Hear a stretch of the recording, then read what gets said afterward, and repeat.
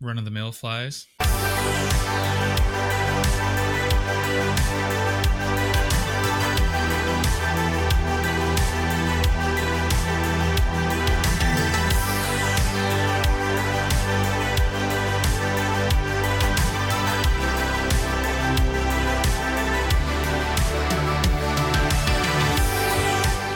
Suffocate your monkey and listen to the Uncut Gems podcast.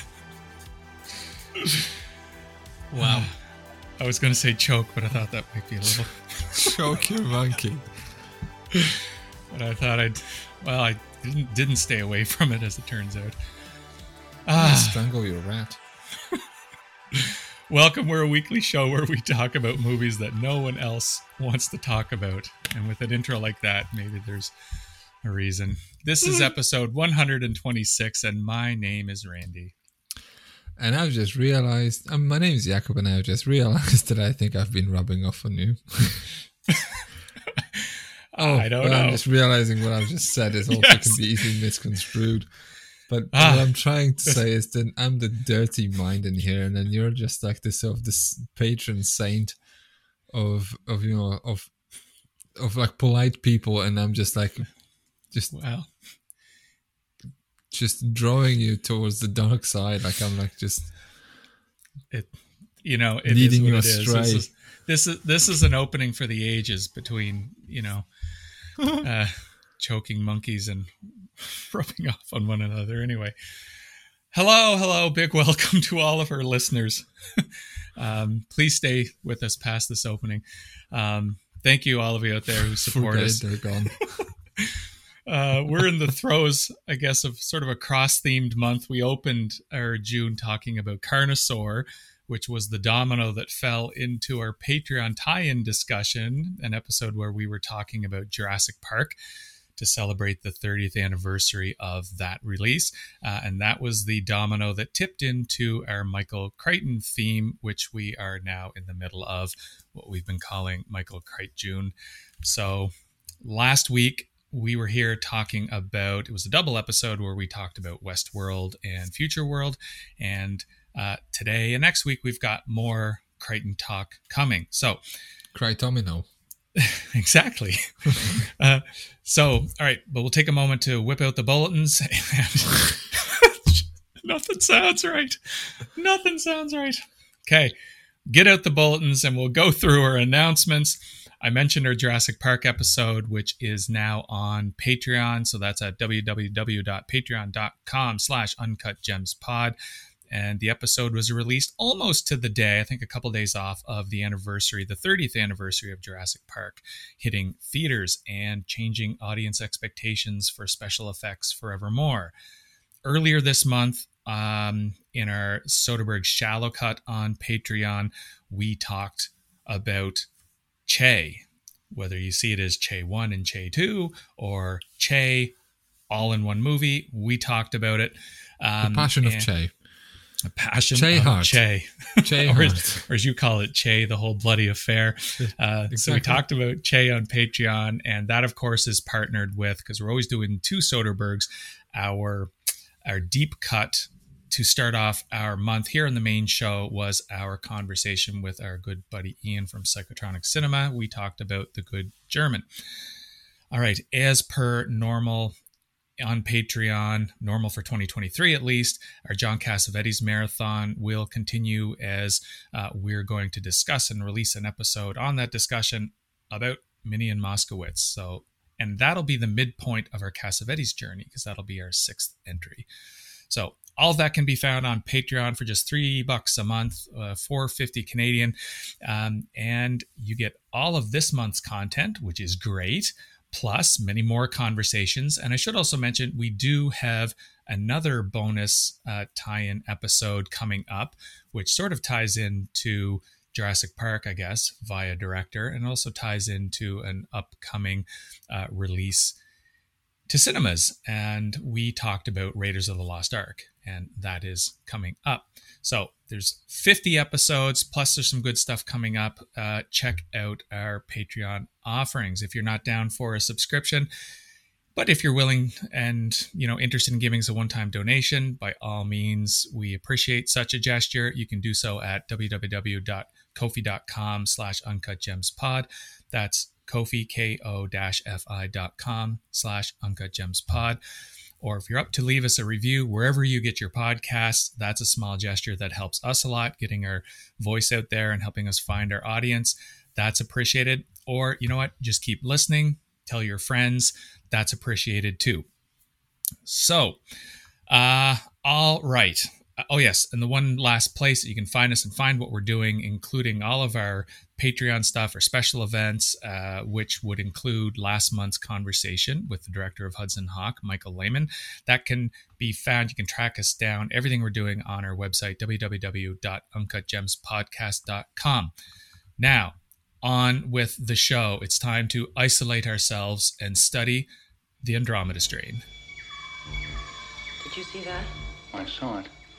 You didn't change the lighting. I didn't touch it. Looks alive. Yes. It's bigger than 2 microns. Which means the infection is spread by a mere fraction of the green. I'm bringing down cameras. Let's have the other microscanner.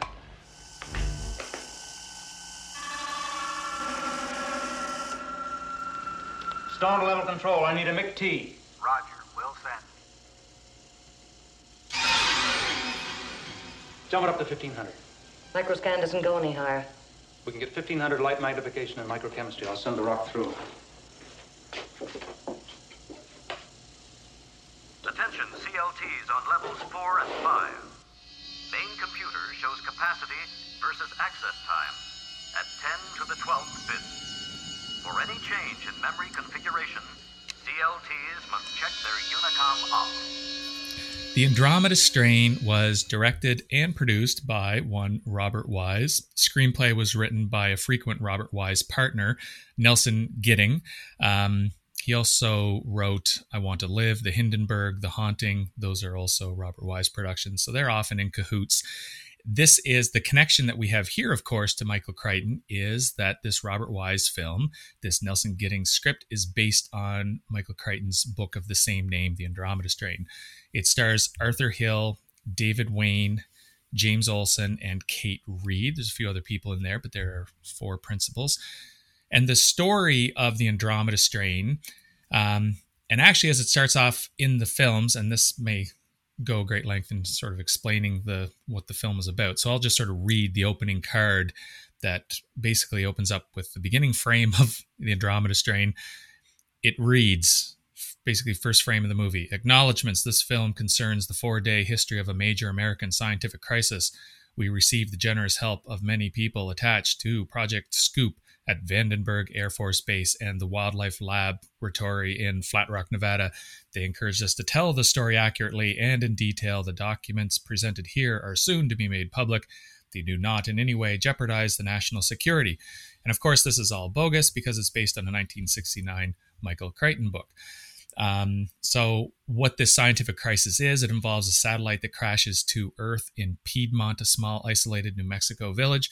The military goes in to survey the damage and maybe find the satellite to retrieve it, but they learn that everyone in town appears to be dead. So authorities scramble a small group of 4 expert scientists for a top secret mission to retrieve and analyze the satellite and what happened in this town. And that's basically it. There's not really anything for subplots either. This is sort of directly what we're in for in this movie. The behind the scenes notes that I was able to sort of get from a little bit of research on this sort of are as follows. Michael Crichton, as I mentioned, his book was released in 1969, and that was the first book, I believe, that was released under his own name. He had 5 books prior to that, and I think he used a couple of different other pen names. One was John Lang, because at the time, and we talked about Crichton a lot in the Westworld episode, he was an MD, and he was concerned because he had this side hobby of writing books. He was concerned that his patients would not appreciate if their stories ended up in print. So he was writing under a pen name, so he wasn't writing under Michael Crichton, MD. So there's that. Nelson Gidding got a hold of this book fairly early on read it, really liked it, and he took it to Robert Wise and said, hey, we should do this.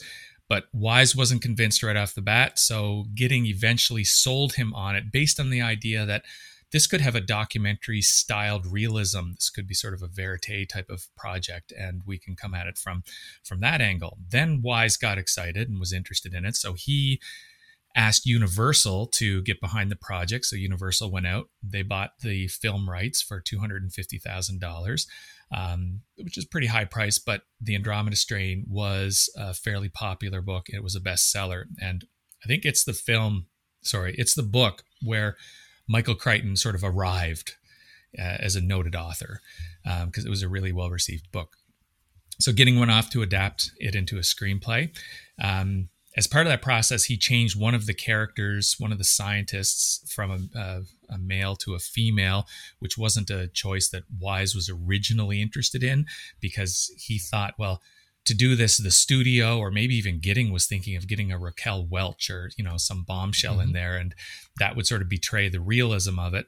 But Wise had some buddies in the science community, and he said, well, would this fit to make one of these characters a woman? And they said, oh yeah, by all means. So Kate Reid was cast in this role, and she was an actress that, was sort of well known in the acting community, but wasn't a big name. So there was an appeal in hiring her for that role. The film did have a rather big budget at the time. It was a $6.5 million budget. A huge chunk of the budget, some $400,000 or so, went into creating this 70-foot tall cylindrical chamber, which was built for sort of the climax scene. We'll get into that. And this big chamber was built in one of Hollywood's largest sound stages, and they actually had to dig into the floor and the ground and go down several feet in order to accommodate this huge shaft. And it took 6 months to build, and it was enormous, apparently. See, we're still doing it. One of the team that worked on the special effects for 2001, his name is Douglas Trumbull. He was a young dude. He was hired as an FX guru, and he was sort of a big deal in terms of making some of the special effects, some of the video effects that we see, which are to simulate microscopic video. He designed those. He simulated holograms. There's no CGI in here, but some of the work that we see looks like it might have been. So he was developing these different light techniques to make a hologram 3D model of this lab. So there's some very innovative stuff here. But Trumbull, he was sort of a young and naive, hardworking guy, and it was his company that the studio ended up hiring. So he quoted the job as, this should take $250,000, but he way underestimated how much the effects would actually cost. So his effects house took a little bit of a loss because he didn't know how to budget for the types of things they were asking for at the outset. So anyway, another effects guy that was involved here was Albert Whitlock, who was one of the key guys on The Birds, for instance. So there's that. Wise insisted on getting good actors, but non-stars. So I mentioned Kate Reid. So he wanted a whole cast of strong actors, but not really anyone who would be known. So when he was talking to Michael Crichton, sort of in the development phase, he said, Michael, this is going to be great. No one's in it. Crichton didn't really know what he meant, but he said, no one's going to recognize anyone. It's going to be great. And a couple little neat trivia nuggets here. This was Michael Crichton's first experience around a film production. So the first time he arrives on the set, the studio assigns someone to give him a tour of the lot and a tour of the work that they're doing. And his tour guide was none other than young Steven Spielberg, who showed him around, which is neat because they, of course, will join forces in the 90s with Jurassic Park. Crichton asked Robert Wise if he could be in the film, just because, I guess, and Wise was more than happy to accommodate. So Crichton's only cameo is in this film. He's in the surgery scene where Dr. Hall is called to duty. But they had to do the blocking so that Crichton was sitting, because Michael Crichton apparently is 6'9", or was 6'9". He's just a towering man. So they didn't want him to have too dominating a presence. So he's sitting in the background in this scene. So the film was Could you imagine released. this large guy in the background? Just Yeah. what?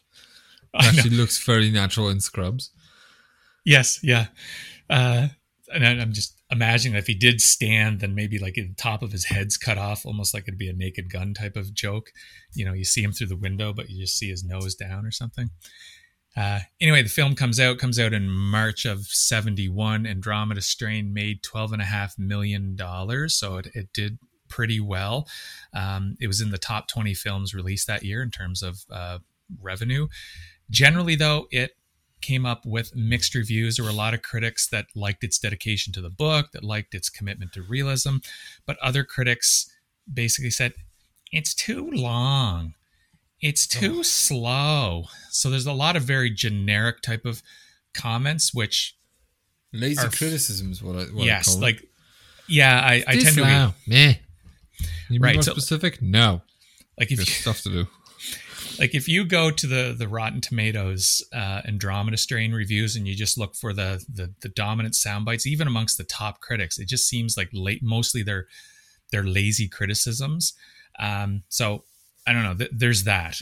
So we'll get into that and we'll sort of let everyone out there listening know what they should think of the Andromeda Strain.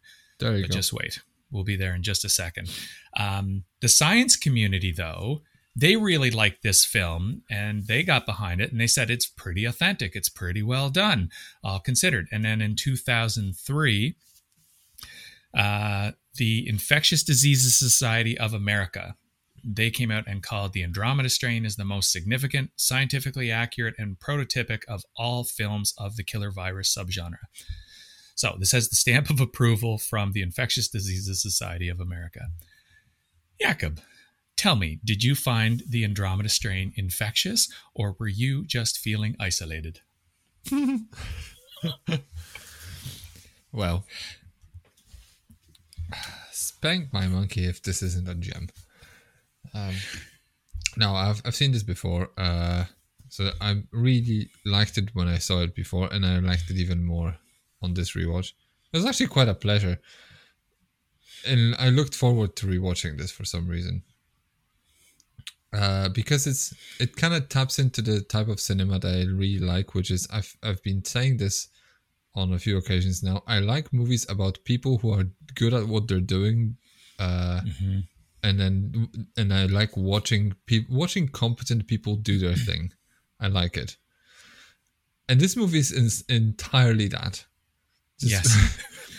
It's wholly committed to realism. And by the way, I just quickly checked. The book itself, the foreword starts with this book recounts the 5-day history of a major American scientific crisis. So it's almost like a piece of speculative fiction that pretends to be a document of something that really happened. Like it's based on it has this sort of based on a true story stamp, right? And so do you have the book there in front of you in some fashion? Is there, because my understanding is Gidding was really impressed with reading this book because there were all these references in the back, and the references are all bullshit. They're all made up, but it's presented as if there's, some legitimacy to the history of this. See, because I have a PDF in front of me. Okay. It doesn't have references, but it has. It looks like it's written sort of like well, not necessarily. This wouldn't be the best approximation, but it will be like a prototype of. I don't know if you've ever read World War Z or Robopocalypse. It's like a found footage book where it's like a. Like World War Z is like what you're reading is a fake UN report, right? Okay, like one of the Twin Peaks books from Frost, the history of Twin Peaks. Yeah, so it's kind of like a fake book that pretends to be a real account of something, right? And it's kind of written in this sort of matter-of-fact way, as though it was written by someone who's trying to report on the findings of what happened in this sort of crisis to some kind of a body, right? But then again, by the fact I'm saying this is a prototype of that writing because it still is very much a novel. as in like there's dialogue and so there's the artifice of that is only partial, right? But yeah, coming back to this, I quite enjoyed it because I think this movie is essentially more or less scoreless. So what you do is just watch people procedurally following protocols, and it's wholly engrossing, compelling, and insanely magnetizing. Like it's just 2 hours and 10 minutes, and you don't even feel it. So I have massive fun watching this movie. There's realism, the verite aspect of how science is done. Yes, it's very much present, although in the sort of the science fiction concept of like, I'm going to press a button and I'm going to perform some kind of a scan that usually takes, I don't know, a few days to develop. And so there are shortcuts these people would take, right? In this sort of portrayal of how science is done. But their intentions are pure, as in like the movie's intention is to try not to cut corners whenever they possibly can, and then show and then make the suspense come out organically from the story at hand, and then from the findings that these people kind of just extract from how they follow procedure and then try to answer questions, right? So it's this sort of it is this science fact, not science fiction, as you put it in sort of the Westworld episode, right? But then but I find this fascinating. This movie kind of rocks for me. It's very entertaining. It has its flaws because I think my one of my notes that really just bothers me is split diopters everywhere. This is a split diopter galore. I don't know if this is right, but I saw somewhere, it might have been in IMDb trivia or something, that said there were 149 split diopters. It kind of feels like there's a lot. It feels like there's a ton. I don't know if that could possibly there are be shot correct. reverse shot. I mean, I was just thinking, like, we watched, I think, The Underneath, and there are these shot reverse shot sequences in there that are just like split diopters for no good reason. Right. And I'm just thinking, like, oh, did he just rip off Robert Wise? Because he seems like he's discovered split diopters, and he's just like, I'm gonna do everything that I ever do is gonna have a split diopter from now on. Woohoo! Yeah. Well, that was part of it. Like, he did that by design because he felt that, if you play with the depth of field and in that way, then you get a little bit more of a documentary, a little bit more of a realist type of look. So that was sort of employed. So it's not like you watched like an early De Palma film and you got excited. I don't think so. I don't think so. But yeah, I really like this movie. It's a fantastic piece of science fiction that really plays emphasis on the word science as opposed to fiction, and then pretends with astonishing effect that an outlandish sort of concept of, I don't know, an alien species landing on Earth could be treated seriously and then explored in a way that could actually happen. I find it fascinating. It's a wonderful little movie that I don't believe it came out of a guy who did The Sound of Music and The West Side Story. And if you don't know anything about me, I'm just going to tell you, I'm not a big fan of either of those. And one of them I actively hate. You figure out which one. So that's me. All right.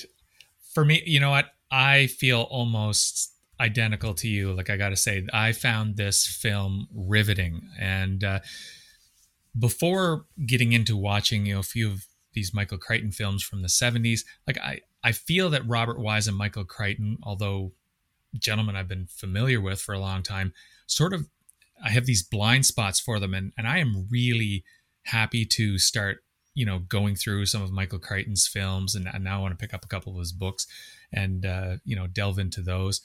Fascinating. I think that he's got an interesting voice and interesting ideas as a writer. And Robert Wise, I never saw The Haunting, so I never really think of that. I think of The Day the Earth Stood Still, which I'm pretty sure is him, and then the two musicals that you mentioned. And you know what? I'm really interested in checking out more Robert Wise films. I really want to see the Hindenburg. You're going to find out that there's a lot of different stuff that he's made and kind of looks like it's an outlier. But I don't know. Like I'm starting to get the impression, and I think you were talking about this in the Westworld episode, where there are these guys in Hollywood. It may have been sort of coming out of the Quentin Tarantino discussion. There's guys in Hollywood that they've got the vision, and there's other guys that have just been around forever, and they're just really good. And I wonder if Robert Wise is one of those guys, because he's one of the old masters. Yeah, that he probably just grew and got better, and he sort of evolved as cinema evolved. As soon as the Hays Code, the shackles of the Hays Code went away, that freed him up to try new things, and he turned out to be really good at it. So, like, the Hindenburg is one that's been on my list for a while because of the George C. Scott thing, but I'm doubly interested in tracking that down now. He had been around for so long that he edited Citizen Kane. That's correct. Yes. He's that guy.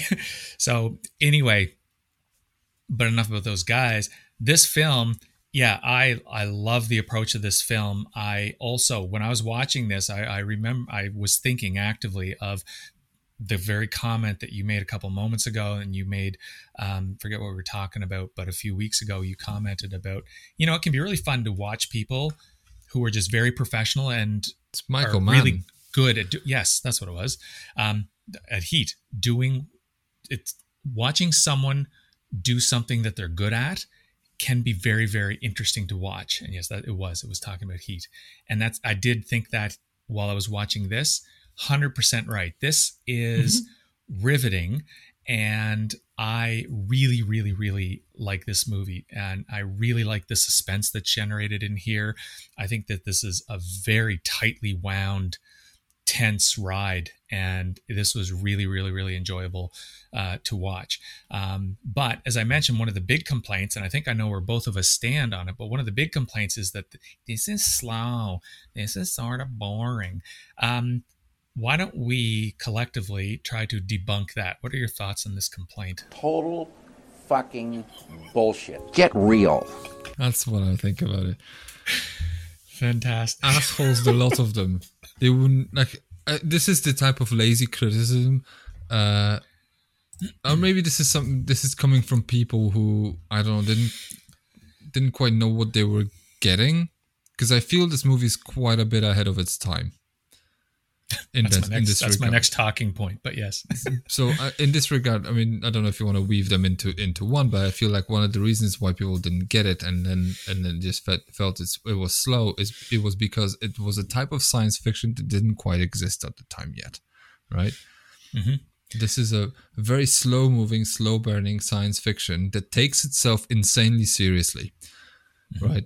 And then in 1971 or in 1970, so at the precipice of the 70s, I think science fiction, like this, we talked about this like last week, but science fiction wasn't taking itself that way. Like, it was still a bit goofy, and like if you signed up to watching a science fiction film, you kind of just adjusted your expectations that you will be watching cardboard sets and people in tinfoil uniforms chasing around plastic aliens, right? It was spacey, or it was an allegory for communists. Yeah, or both, right? Or both. Yeah. It would somehow involve Charlton Heston, like making these stunning revelations, like, you blew it all to hell, or like they're eating people or something, like, there's like, it's a cookbook. So, it's kind of how people approached science fiction. It was supposed to be separated from you by the sort of veil of like the sort of the safety net of genre. Meanwhile, this movie puts the science fiction conceit into real world sort of surroundings, and it slows everything down, because obviously you don't have warp speed. Like, the science fiction element is the fact that there's this sort of object flying into Earth's atmosphere, and you don't know what it is. It's essentially an alien invasion movie without the alien invasion, or like served in a way that people wouldn't possibly imagine would happen. But if it were to happen, this is exactly how it would happen. Yeah. So I feel like people who said like, this is slow, this is boring. These are critics who are good at being critics, so what they do is describe what they feel and describe what they see without necessarily thinking for a second whether what they see means something else other than what's on face value, which is I call just lazy criticism. I hate that kind of criticism. This is stacking adjectives. I fucking hate it. So if you're doing that kind of criticism, like this is to all you people out there, like if like, this is the type of review that if I type it into into AI content detector, it will probably come out at 20% human, because this is just uninspired piece of writing that you will be replaced, was what I'm saying. Yeah, you're sort of touching on the piece that I would sort of add to this talking point. It's something I think about a little bit, and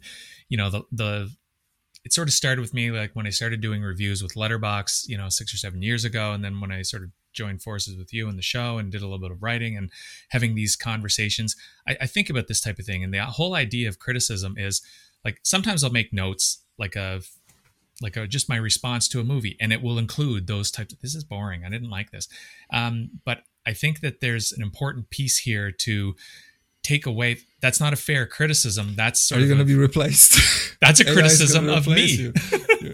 But what that is that sort of the viewer brings their own baggage into it. So if you didn't like it because you were distracted or you were bored, you found it bored, or you didn't understand it or whatever, that's sort of on the viewer. So sometimes I take this view, and what I like that we do here is that we give every film a shot, and we try to say, oh, no, this is my take on it, and this is why. And like we try to sort of delve into that.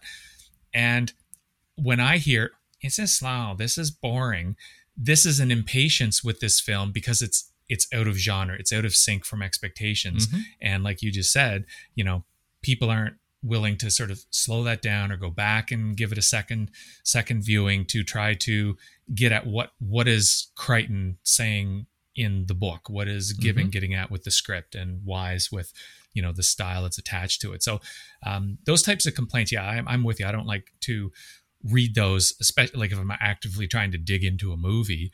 I care what people's responses are to it, but I don't really care. But because like you say, they can, if that's all you say about the movie, it is sort of lazy anyway. But if you tell me, oh, this is slow, this is boring, that's great. That's for me, this is a start of a review. Tell me why. Yeah. Why do you think it's boring? What makes it slow? And I feel like a lot of critics will then just refuse to commit to it. They'll just this is slow because it's protracted and it's languid. So they'll just like substitute with other adjectives, and they'll right. call it other a day. synonyms. Yeah. But then like tell me why. But then I think they'll be actively afraid of digging, either afraid or just unwilling to dig into a film that they don't enjoy.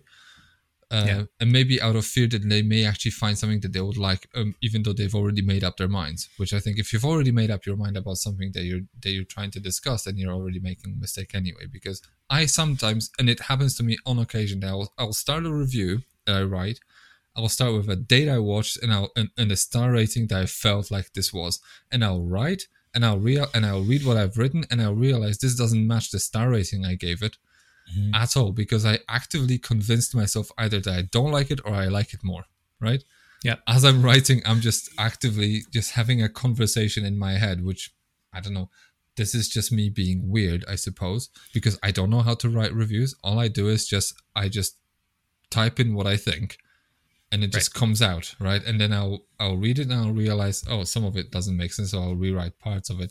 But then mostly it's like I live in the world of first draft with small cosmetic changes. So like what you see if you read my writing, you're following my train of thought more or less. Exactly. That's right? how I roll too. And then my proofread is fixing comma splices. Exactly, fixing commas. And realize, or just realizing that I've been like, this sentence has been going on for a while. Yes, you need to break this tempo down. Perfect. All right, how is this ahead of its time? Because you alluded to it, and I agree totally. I think that we have, and also cinema's changing around the the late '60s and the early '70s. And what's Andromeda? What did I say? 71, right? 71, yeah. Yeah. So cinema's changing, storytelling's changing, the social climate is changing. There's all kinds of things changing. So how is this ahead of its time? Oh, I mean, it's ahead of its time in a way that deals. It's a genre film. It's a science fiction film that doesn't necessarily that completely negates the sort of the requirements of the genre. Like it almost just like puts them to one side and says like I'm not even interested in following any of this. What we're going to do is we're going to follow the source material and let the story tell itself. And what the story does is it's not even acknowledging that it's a piece of science fiction. It's a piece of speculative fiction. I mean, maybe at the time it was new, as in like, here's an idea for a book that pretends it's a real document, and it treats itself completely seriously, so that you could feel for a second, even though you picked up a novel in the bookstore, that you somehow got this document in your hands that shouldn't be there. Like you're reading something classified, right? So I feel this is how it's ahead of its time, because the times of that kind of genre filmmaking and storytelling in general came way later than this, I feel. And maybe this is weird in that in early 70s was a time of when late 60s, I think people in Hollywood, they started realizing that young people don't want to watch Hollywood films. You know, just like they weren't interested in watching Oliver or Sound of Music or I don't know, Ben-Hur. Like no one cared, right? About Sandal epics and musicals, even though like studios insisted for a very long time. Remember, Oliver won Best Picture in the year where Rosemary's Baby in 2001 The Space Odyssey were also out. Just remember that, right? And Oliver is dog shit. just unfiltered. Just saying. I'm gonna adopt this. How do you really feel, though? How do you really feel about it, though? Exactly. No, it's what I'm saying. What I'm saying is, late 60s was the sort of the change happened where like people clued in that we can watch these movies made by people who are clearly anti-establishment, right? Who are making these sort of counterculture movies that clearly went against the grain. And for me, what's fascinating about this film is this film looks like a movie that's kind of trying to cut against the grain of what's established as science fiction, as in like this is an alien invasion movie. This is not like Little Men from Mars. This is not the Earth. The day the Earth stood still. Not the day the Earth stood still. The day the Earth stood still. Right, which is a canonical piece of flying saucers, big robots. None of this is here. This is an alien invasion film with a piece of rock with something green on it, right? Yeah. That's all this is. And you feel like, okay, this is something that never happened before. And then the fun part is it's directed and helmed by a guy who had been in Hollywood for decades. He's the Earth stood still. He's the establishment. He's the Earth stood still guy, right? Yeah. So I find this fascinating that there's a guy who's already I want to say on his way out, who still could get attracted to material this fresh and this innovative, and then put it together in a way that doesn't really like he had the foresight and the discipline not to apply his shtick to it. Yeah. And then just almost reinvent the genre just by way of just not doing his thing. Yeah. No way. I 100% agree. I would add to this, and this is a comment I made when we were talking about Westworld, and it's coming from the inspiration for this, which is Crichton's book. Crichton is a guy who walks into storytelling from a different place from other writers and other storytellers. He's a guy who walks out of, a surgical unit, who walks out of medical training. Like he's got an MD and, he's a professor at Columbia, I think somewhere around this time. Like he's a guy immersed in an academic field. So he stares at these things that are happening at sort of the cutting edge of science and the sort of the forward edge of, society's progress. So he's got this behind the scenes look at where society and science and all these things are going. And it's not a perspective that most people have. Like I don't have this perspective. So, and most writers don't. So what you get a lot of science fiction and horror for that matter, which emulates the society's conversations at the time, whether it's environmentalism or, corporate bad guys or distrust in the government or Vietnam or whatever. So it's a very outward look, but he's finding these stories, almost these what if scenarios from the things that are making the scientific minds of the day, click, the things that are interesting them.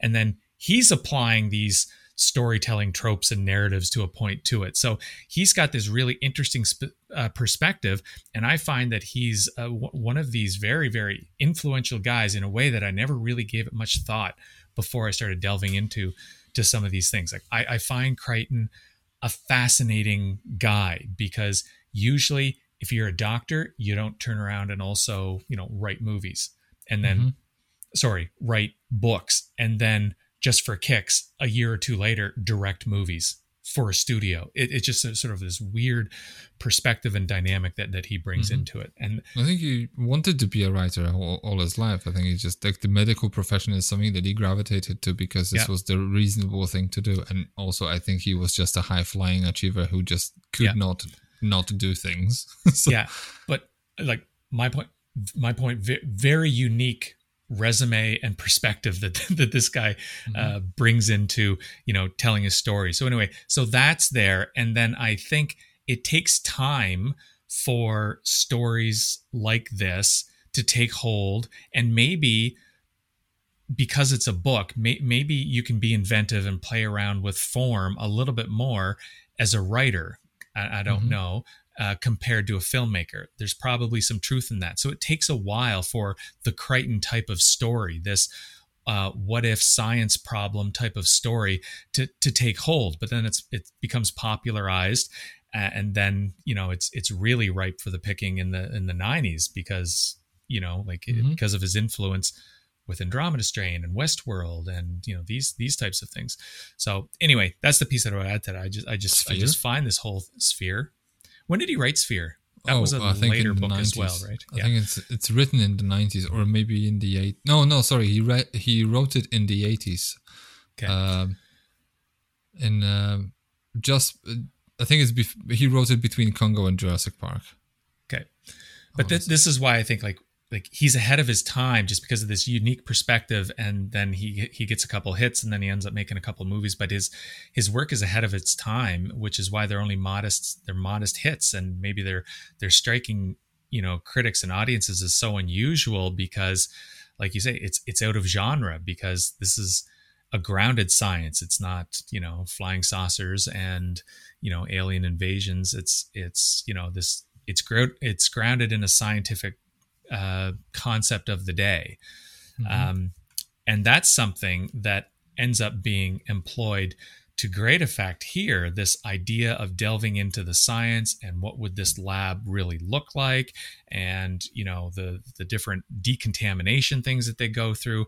This is all very authentically treated. What is your take on some of the different examinations of scientific procedure that we see in here? How does this make it believable or engaging for viewers? I mean, this kind of ties into what you were just saying, right? Because I think the book he wrote, I think the genre, this food, like you said, it's out of genre.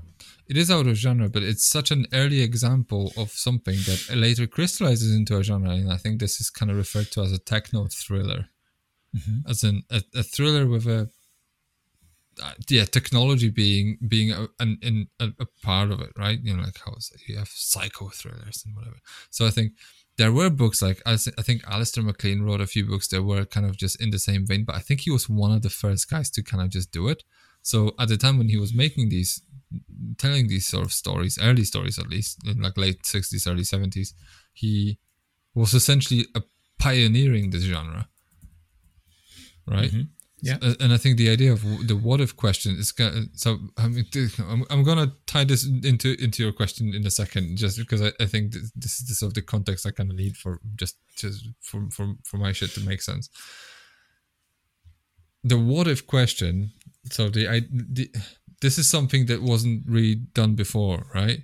As in, like, if you wanted to write a science fiction book, you do it like, I don't know, like, let's just say, like George Orwell or Ray Bradbury or Robert Heinlein, where you imagine a world where, okay, well, the what if question was kind of just globally applied. What if there was a world where books were banned, right? What if there was a world where America was a world was a fascist state and it was invading other planets, right? Like this, like these concepts are global. They are very sort of grand and overwhelming. Meanwhile, he starts with these small what if questions, which someone like Stephen King also operates with, as in, like, what if you were stranded in a car and there was this massive dog outside and you couldn't get out, right? Right. And then the world outside, it's happening in a normal world, but this world is kind of adjusted to your what if question. Like, what if my neighbor was a vampire? That's Salem's Lot, right? Yeah. Or like, what if that quiet kid with a religious mother, what if she had like telekinetic abilities and she and then how would that impact on the actual world? So I think he starts with a similar what if question. Like, what if there was a sort of a piece of rock with an alien virus of unknown origin landed on Earth? How would that change the world? And then the implications is, how would we respond to this in a way that we without inventing shit? So as with the means that we have at our disposal, with our scientific understanding, and this is kind of how it just weaves into the question that you ask, because for the most part, what you're watching is, I think this is the most fascinating thing I found in this movie on this watch. Apologies for rambling, but the depictions of science are 100% passive, right? All you see is people either undergoing tests because they need to they have to remove all the bacteria from their bodies, which is a gross piece of body horror. Yeah. So that's half of the film is them preparing to do things, and then them analyzing and trying to understand how this thing operates. But the kick is, everything they do bears absolutely that has no relation to how this movie resolves, right? All they do is observe and try to understand, and they treat this as a puzzle because it's presented as a puzzle. Like, there's this guy who gets retrieved from, because like we have to kind of mention, I think this thing kind of just drops from the sky in this town, wipes out a town, because like these people drop dead on the spot, apart from one guy who gets picked up and one baby who seem like nothing happens to them, and they surmise that, okay, well, these two survivors, they may hold the answers to what's going on, and they may help us understand what this thing is and what it does to us, right? Because it turns people's blood into powder, and all they do is just make these analyses, right? They just they see whether this is airborne by just passing it through, and then they see what the particle size of it is by passing it through different size filters to see whether they actually kill a rat or not, right? They see whether a dead body of a rat can still infect another rat, and all they do is just passively try to understand their passengers in the story, right? Yep. And then this is kind of how, like, this is because, like, science fiction films would kind of lead you to believe, like, the scientist will just come up with an answer. They'll just concoct an antidote and go like, look, I found it. We've got the antidote. It's a cookbook. It's, this will be the Twilight Zone sort of this 1960s sort of thing. Will be like, there'll be a guy holding a testy with something green in it. And then, like, drink this and everything's going to be fine. We'll give it to everyone. And then meanwhile, all they do is say, like, oh, look, this thing has changed on its own. And now we're fine. And we just understand what it did. Thank you. That's what science is. Or we understood the natural world around us. Well done. Yay us. Let's write a paper. Right? Yeah, like for me, I find this absolutely riveting because, as you say, we're sort of following along here. And the exposition is just right because we don't get big, convoluted explanations. Everything seems to make sense. The visuals match. So these, it isn't just people sort of mixing stuff in beakers. There are some very engaging visuals here. Like we are dealing with a baby and a man, and they're left in this room. And how did this baby not roll off the bed, by the way? I was wondering that too, because the baby looked like it would be on the cusp. Anxiety because there are no there's no bonding on this bed, and it's just this baby's gonna roll over. Because the baby looks like it'd be the age where it could start rolling or would be rolling anyway. But yeah, they just sort of left the baby on this table. It will take probably a good few seconds for the lady in there to kind of just walk into this human-sized condom. This accordion suit. It's accordion condom. It's great, but see, so these visuals are very rich and alive. So they're like, it's a very stimulating film visually because I've got a ton of stuff here I never see. Nothing here feels cliched. It's all interesting. We're also dealing with rats and monkeys. We'll talk about that in a second. But these accordion suits, which they make total sense. They're there for sterilization, and someone can just sort of walk into this suit from one room and be, enclosed and sterile in this other room and have to engage in these experiments. But it's all very tactile. It doesn't feel overbearing, and I think it goes to maybe what you were saying. It like with the Stephen King example is that these what ifs exist in our world. Now, most of us don't live in this science world, but this feels very grounded and real. And these feel like real people. We don't get the big performance. We don't get the Hollywood performance. I think that there's a concerted effort here to work with these actors to make them feel realistic. In it somewhere. Yes. Yeah. God damn it! I told you to use the left phalange. So if you have something like that, and then you have this gorgeous bombshell, Raquel Welch is in there, it suddenly it loses. And she's like the world-class microbiologist, by the way. Like Raquel Welch is a world-class microbiologist. Like she's not even the age to have a PhD at this time. Exactly. Right? So anyway, like this woman's old and then tired. The choices are made by Robert Wise very early on into what kind of film this is going to be. And I can't help but feel that a lot of this comes from the influence of 2001, because that film has, even though it's the space film, because, the 1960s were about space exploration and landing on the moon. So that's part of the public conversation around the world. So it makes sense that a lot of space films sort of pop up, and that's sort of our go-to for science fiction. But 2001 stands out because it's so grounded, because this science looks like it could work, and it's very authentic and very, very carefully, meticulously thought through and presented. So I feel that the Andromeda Strain owes quite a bit to Stanley Kubrick's film from just a couple years before, including Trumbull, who's on the effects crew for both movies. What are your thoughts on this connection? I mean, it makes total sense, because I was just thinking to myself, like, there's, I'm pretty sure, like, the accordion suit doesn't exist.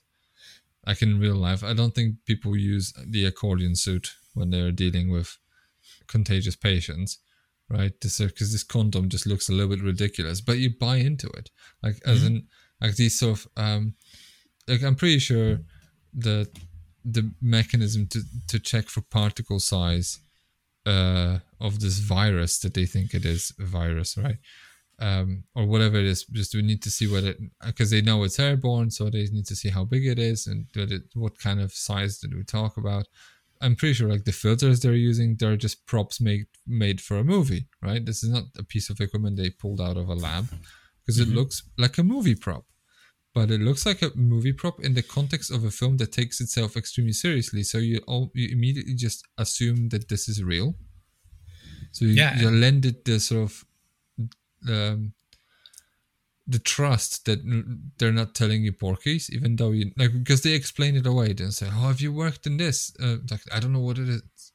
it's like a glove box bar for a human being, and you realize, oh, maybe this is what it is, as in like this is a government lab with unlimited funding, so because they build a silo under a farm in the middle of nowhere in Nevada or wherever, where they look like they're growing cannabis. Right, but underneath they have this silo with an atom bomb at the bottom of it, by the way, right? Just in the just in case something would happen, right? So you could see like, oh, maybe if we had unlimited funding and not a lot of time or imagination, this is how we would say like, oh, we need to treat patients somehow. So I know how to treat samples in a way that's completely sterile. I use a glove box. So how about we just make a massive glove box where instead of a hand, you put a person in the thing. Bodysuit. Yeah. So I feel this is where this connection is, right? Like, because you feel like this is still very much a science fiction film in this regard, in the portrayal of equipment and science, and then, you know, like there are still these like silver corridors everywhere, and they have these substations and then weird keys. It kind of looks like a 1960s film, but you don't really mind because this the realism is sold through the seriousness of the matter and the seriousness of the principles in there. So I feel that's kind of how it works for me. I think there's a great deal of props, pun intended, that needs to go to the effects team here, because I think their job isn't just to create these items that will be sort of functional for shooting, but I think these items need to look a certain way that can communicate to the audience enough so that they get what's going on visually, so that the audience can feel a little bit smarter about these scientific concepts, which most people wouldn't really understand, right? So it needs to communicate to me, the non-science dummy, enough to make me understand what's going on. And I think that they do a really good job of that. The filter's an excellent example, because it seems to change these filters, and it looks, it needs to look like something that would do the job that they describe. Precisely. Yeah. Perfect. And so there's, and also too, like, because I think at the time, one thing you couldn't do was you couldn't take video through a microscope. So they had to create this effect where you have video that's recording something on a microscopic level. So you have to make that convincing, and sort of the way that they make this mesh that's part of the satellite, and we zoom in and we see this little splotch, this organism that looks like an amoeba or something. Well, really, it looks like green paint, because that's what it is. Yeah, it looks like snot, right? yeah, neon snot. Green paint is what it is. But what they do is they created these really cool props that look like some sort of mesh that you're zoomed in on, but it's copper pipe, and it looks really good. And they need to be able to sell it on a level that doesn't look like maybe some of the Star Trek effects, for instance, just taking something slightly cheesier from the era. This really needs to hold up under a microscope, another pun intended. And it really does. So anyway, like the effects here really, I think, sell me, a science dummy, on what's going on and help me understand visually. So I think that team really is dialed in to where the audience would be and what they need to communicate it. Because my understanding is Wise just said, go make this shit. And the prop department came back with these effects and these props. Yeah, I totally on board with this. I think this is kind of where the genius of Trumbull and his folks comes into play, because they really show you these outlandish props and sets that look like they are from a 1960s film. They are from 2001, which inarguably is a science fiction film. Like, it doesn't pretend it's real, right? Yeah, there's spaceships in there. It looks like, but it kind of just, it's smart enough not to kind of go on full on Forbidden Planet, where Leslie Nielsen's just like holding up what's I don't know. Like you see, this is something that's assembled from there's a light bulb in there, there's a piece of plastic, and then and a piece of copper wire, and then he pretends this is a gun, right? Oh, this is my phase magnetizer. I'm gonna magnetize your face, pew, pew, and then you have to kind of just suspend your disbelief on this level. Meanwhile, all they do is just concoct this sort of massively outlandish prop, and they tell you, oh, it's a particle filter or it's an electron microscope, and you know it's not one. It's still a piece of plastic and metal. It has these like blinking lights, but it kind of looks like a piece of equipment you'd maybe find somewhere close to a lab in the 1960s. Like it looks like this big. It has this arm that moves very slowly. Yeah.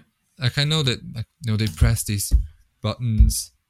I mean, this is where the stupidity comes in there, because like they press these, and you know that like they have like, well, clearly this is invented for the purposes of the silo, so they're not trained to do this. So it'll probably be like, and before we do this, we have to, you know, go through what all like these buttons are. Yeah, 3 weeks of user acceptance testing and training, right? So, or maybe they periodically get trained. No, they don't, because they've never met each other, so they don't know. But yeah, there are these science fiction concepts that are smuggled in there, but you almost don't mind, because the underlying conceit of there's this realistic event that's overtaking all this almost makes it real. It makes the props real, and the sets, the plasticky metal tinfoil covered sets, it makes them real. So I think this is the genius of this movie in a way. Yeah, and everything feeds into it too, including the very opening slide, which I read at the outset. This faking history as a narrative tool. What do you think of sort of the narrative and the style of the narrative in terms of, you know, faking this as a real event, or the documentary type of style and storytelling? I don't know whether this is one of the first examples of that, but this is kind of almost predating this sort of the found footage sort of aesthetic of, you know, pretending that something happened. Although like in the 90s, found footage would actually go a step further and let's just make a whole fake movie, right? And then pretend it's real, right? Or like this is Spinal Tap was probably the first one. Like, let's make a documentary about something completely fake, right? Yeah. So I don't know. I want to believe it's one of the first examples of that, and I feel this is a stroke of genius. And however, the stroke of genius comes back to Michael Crichton, who actually just starts his book with, it's like, let's pretend this is real, right? Yeah. Yeah. To the point, from what I understand, like as I mentioned, the fake references, because Gidding, when he was reading the book and he was trying to draft the screenplay, he would look up these references, and he's like, "There's no such thing. This is all made up." So what he said he learned from Michael Crichton, who was a young man, and Gidding was an older gentleman. What he learned from this young hotshot writer is that feel free to go make stuff up. So there's a lot of voiceover that you hear, just announcements over the PA system in this big cavernous lab, and you hear these terms and these references to come to containment point, I XZ3. Like, he's making up these terms and these rules, and it's just all garbage. None of it matches anything. And some of it you might have references to other things, I think. But it matches logically other elements that he made up. Yes. Yeah, for sure. And it fits. So yeah, anyway, I really like this sort of conceit, this sort of faux documentary, and again, I wonder if it was just easier to do that if you're a novelist, to sort of experiment with the form, than it was to experiment with the form in cinema. Although cinema's going through a bit of a change, in a way, it's interesting this got made. But I guess because it was a popular book, they thought that Universal thought, well, yeah, okay, let's give it a try, see what we get. I mean, doing it like nowadays, if you were to, if this book had languished for 50 years or 30 years and was made in the 90s, this would have then been made as a bona fide found footage film, as in like this would be a documentary that they make on this alien thing that dropped to Earth, and they would make it using commercial grade VHS cameras or yes, TV cameras, or maybe even in the early 2000s using camcorders, right?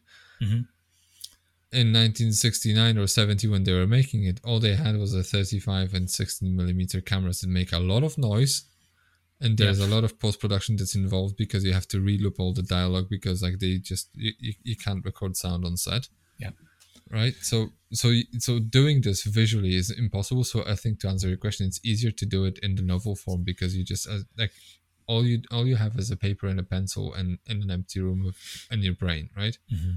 So it's easier to kind of just not easier, but it's technically easier to innovate in the form, right?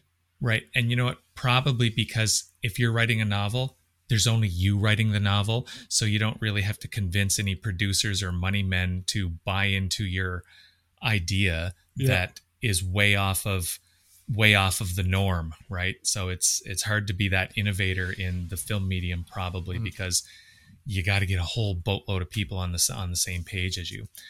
And writing a book doesn't cost money, right? Yeah. All it costs you is the cost of paper and the amount of pencils you use. That's right. That's the cheapest you get, right? But then, I mean, maybe you have to convince. Maybe the editor is the person you have to convince that this is a good idea. But then again, right. You can always change an editor.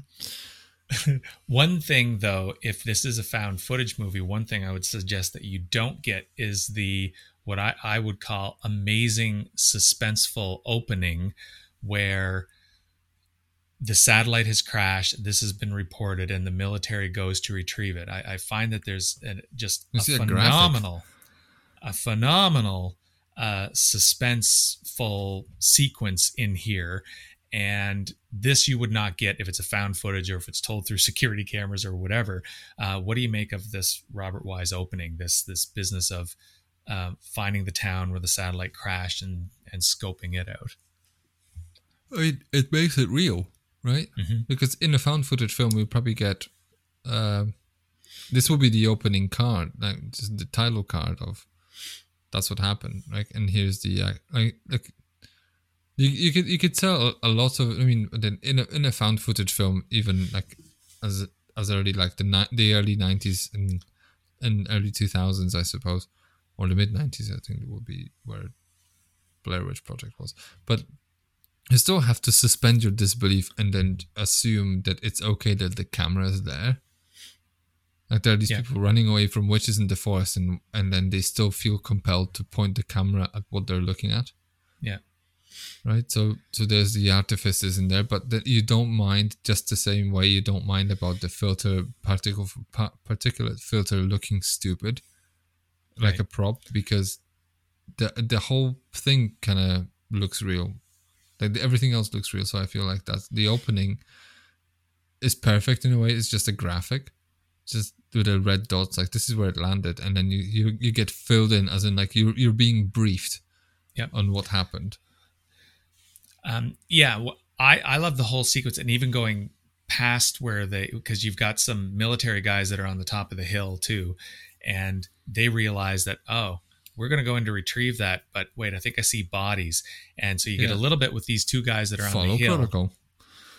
Yep, exactly. But what they do is, and this is just such a stroke of genius I find with this film, and I don't know if anyone really realized how well this was going to work, but it really does, is that you get small little glimpses of this threat. So these military guys on the hill, they're checking it out through the binoculars. Oh my God, I think I see a body. Is that a body?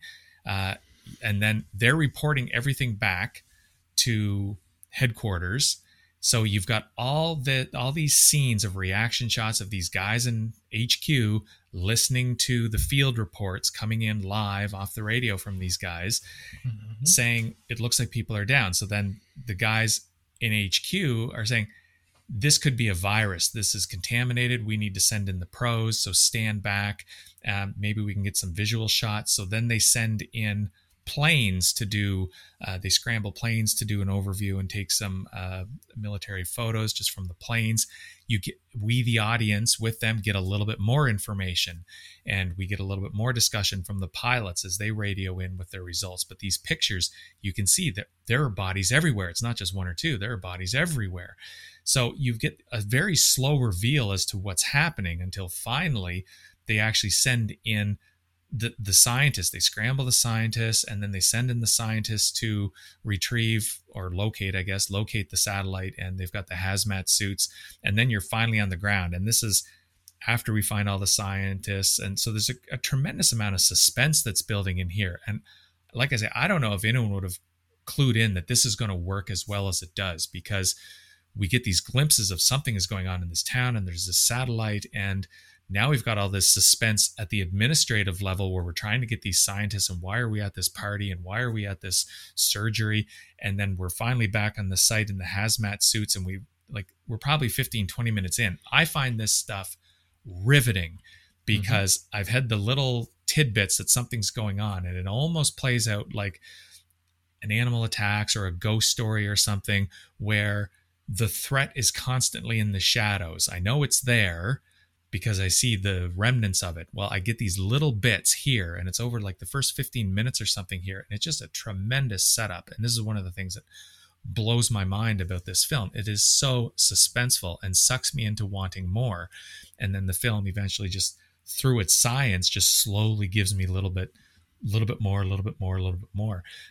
But this opening 15 minutes or so is just absolutely banger stuff that I'm just watching riveted. I don't know if you felt that.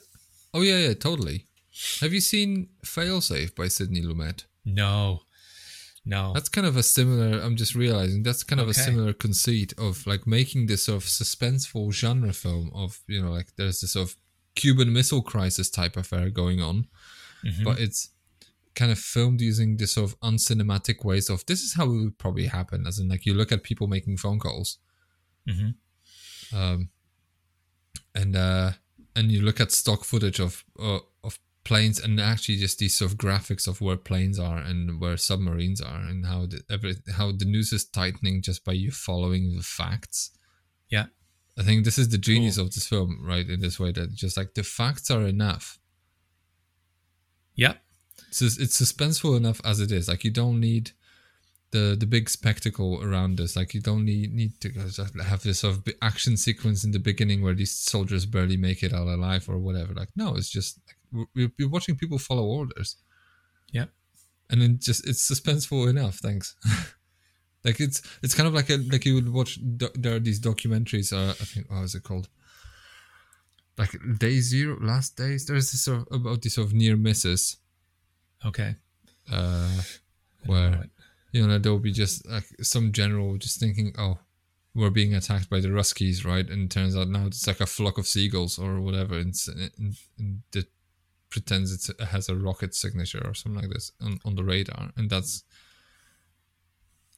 where the thriller is. Yeah, but people watching graphics is enough. It can be, yeah, and because essentially in half of this film is you watching screens. And with numbers on them, it's just like this woman watching cultures and just and thinks, oh, this may be an answer. Look, it grows when you do this, and it doesn't grow when you do that. Or where they show you the sort of the pH sort of value chart, and it kind of looks fascinating because they're making logical connections and they're kind of finding answers. And you're like, yay, you guys! You're like 7.2 is where it's at. Yeah. Yeah, I'm completely blown away by this, and you know, it's fascinating because it's strictly based on the facts, and it does sort of play out like a documentary where you don't need the big moment, not really, because it's these little reveals. This connects to this, and each one's fascinating, and it continues as the film chugs along to be visually interesting. So anyway, yeah, this is great. What do you think of the cast in here? Oh, exactly how Robert Wise explains it. I don't recognize a single person apart from Arthur Hill, who was in Future World. Later on, right? I feel they kind of like, you kind of need to have a bunch of nobodies in there. Because if you had George Clooney, then then this sort of this suspension of disbelief kind of just drifts away, because you're not watching someone doing science, you're watching George Clooney pretending to do science. But meanwhile, when you're watching a different actor who you not necessarily recognize, then you realize, oh, maybe this isn't a scientist doing science. You know, it's still an actor just like George Clooney. It's just a face you don't recognize, right? So I feel like the casting in here is fantastic. These people actually do a great job at like being these sort of egos, underpinned by intellect. Mm-hmm. So I think they sell it very well, because they're just like, God damn it, I know my equipment. Like this isn't like the Hollywood sort of science. These people who have these sort of they exchange barbs, but they're kind of they look like they would be the type of barbs that scientists would exchange. Yeah, it feels very authentic, and to be honest, because I don't know these actors really, except for Arthur Hill, and I think I just know him because of just seeing Future World as well. See?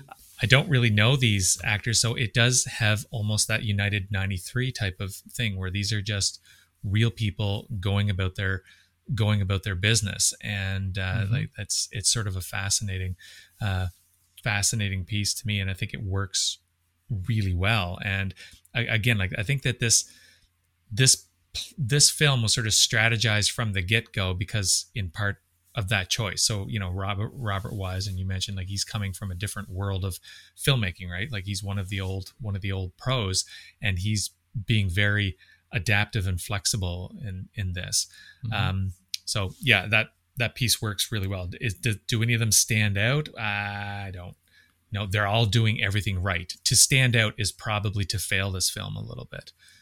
Exactly. Although I would probably say they kind of do participate in this little drama at the end, because I think at some point there's this breach, and they contaminate the entire silo, and this whole thing immediately starts a nuclear countdown. And then, oh no, if we detonate the atom bomb, this thing's going to feed this virus because it eats radiation or whatever. But then again, it also turns out it's going to be inconsequential because it's mutated already, and it doesn't really affect humans anymore. So do you think so their drama is essentially localized to their own survival, right? So they have to go and find a place to put a key in, and then stop the clock, right? That's all this. Like that's the only element of actual Hollywood drama in there. Precisely. I was just going to say the same thing. Like if there's anything in here that feels like it might be sensationalized, and it's the countdown for setting off this nuclear bomb to sort of self-detonate this whole structure and hopefully bury the virus with it, or the organism, whatever it is. How are you with the ending though? Like I think we both agree then it's sort of Hollywoodized a little bit. I wonder if it was in the original. I don't know, like the original book. I don't know either, but I would say it fits, especially because it's kind of like you're already like I don't know. It makes sense to me to introduce some kind of a drama, but the drama they introduce is believable and compelling. It's like, oh yeah, well, someone just tore through the thing, or I don't know, this virus that eats rubber, or it eats the polychron or whatever it is that they use. Got out, and then this is how you respond. You actually make logical conclusions, and you realize, well, we either should do something or we shouldn't do anything, right? Because they have this odd man hypothesis. They have this, and that's a real thing, right? Is it? I don't think it is. I thought it was just made up it might be in other novels. I mean, I wonder, like this sort of idea of like having someone who's untethered to anything. It makes sense. Like at least in a military setting, it would probably make sense to me that there's like you make the most rational decision ever, and then you have someone who's going to be unaffected by anything make these decisions. I think it makes sense to me. Like logically, like if you explain this to me, I would say like this is something that you could probably find in a military setting somewhere. And this might be the genius of Michael Crichton. The odd man hypothesis is a fictional hypothesis that states that unmarried men are better able to execute the best, most dispassionate decisions in crises. In the case of Andromeda, the Andromeda strain is to disarm the nuclear weapon intended to prevent the escape of organisms from the lab. But it kind of plays as real, and I don't mind it. It's fictitious. Yeah, totally. And in terms of the ending, I don't mind it at all. Like I could nitpick, and maybe that might be, if I'm looking at this film just on a ledger with pros and cons, that maybe it's a little bit too sensationalized, but it's not really that big a credit compared to all the debits in this. Like I think that this is something that I can totally take this, and it fits like in terms of like they do talk it through insofar as, well, this virus has this impact on whatever the plastics or the rubbers are, so the seals start to go, and and it also works in conjunction with them figuring out the pH thing. So like the timing of this is sort of Hollywoodized a bit too, but I think it earns it. I'm fine with this. I did sort of wonder, things are happening sort of quick at the end when they weren't all along. So there's one of the scientists is sort of shut in this room, and they are trying to figure out what the deal is with the pH in the blood. So they get him to breathe a certain way to sort of influence his levels. And there's, that's going on. And then Kate Reed's character, Dr. Levitt, she has an epilepsy attack. She has a seizure. So like all From these the things are world's oddly happening. Slowest blinking light. Yeah, true. So there's a bunch of moving parts, but I don't know. Like, and I feel I probably could nitpick this, but I wasn't at the time. So I feel this film earns this by the end, I guess, is my take. I think as I said, like the conceit alone sells, just smuggles these science fiction concepts that in a 1967 Planet of the Apes, or 68, I suppose, like in 1960s movies, you'd probably find as like, oh, this is definitely fake, Right. You kind of just get, like, you just, it's kind of like the medicine in a piece of chocolate that you give to a child. It's just like you smuggle it in. Yeah. True. Yeah. So I'm down. Even the lasers and everything, because you got these laser turrets. Oh, lasers are going to make an appearance. And at the end of the day, this is the $300,000-$400,000, mecha silo that they've built, and it's like 5 stories tall or something. So they got to use it. Goodness, it took 6 months to build it, so you better get a good scene out of it, I suppose. But if you sell realism, they have communication issues. There's this who I call Sergeant Dingaling. The phone makes ding-a-ling. I make a note. But then like again, on the back of it, like this is the sort of the reality of like there will be an error of communication, there will be a sort of a breakdown somewhere. But then again, you have the science fiction conceit of like speaking to the president's chief of staff over a TV screen. And then halfway through the conversation, another TV screen pops on with another guy joining the conversation as though he was hearing the whole thing anyway. Just, oh, what about 712? Did you execute? And it's just like someone else just chimes in like, no, we haven't. I'm just, why were you not on Skull? It's like someone just logs onto a Zoom call and just like starts talking. Like, how did you hear this? Here's a bit of the science in here that I think we got to get into is, what do you think of the treatment of animals in this film? Oh, because this is something I had questions about this because I don't know. Like, did they actually kill animals for this? No, I looked into this. So, so for anyone listening, God love you for listening if you haven't seen this. So there are a couple scenes in here where, in one instance, it's a rhesus monkey, and in another instance, it's a big white lab rat. But they appear to be exposed to some sort of a gas or something, and their muscles sort of spasm, and they gasp for air, and they just sort of conk out unconscious. And it looks completely authentic, and it's very, very, very unnerving to watch. So I was looking into this, and SPCA were on hand, and the way they did this was they had this huge room filled with carbon monoxide, and they bring this monkey out, and he's in a plastic sealed cage. Or is it carbon dioxide? Because carbon monoxide will be just like, you're dead. True, yeah. You're not coming back from this. There's no coming back from this. Okay, thank you. Yeah, it's carbon dioxide then. But at any rate, this whole room completely filled with carbon dioxide, and they bring the monkey out in this glass cage, and then when they remove the door to the cage, or the shield to the cage, the monkey can no longer breathe. So he spasms and he sort of knocks out. And it looks like, did they just kill this thing?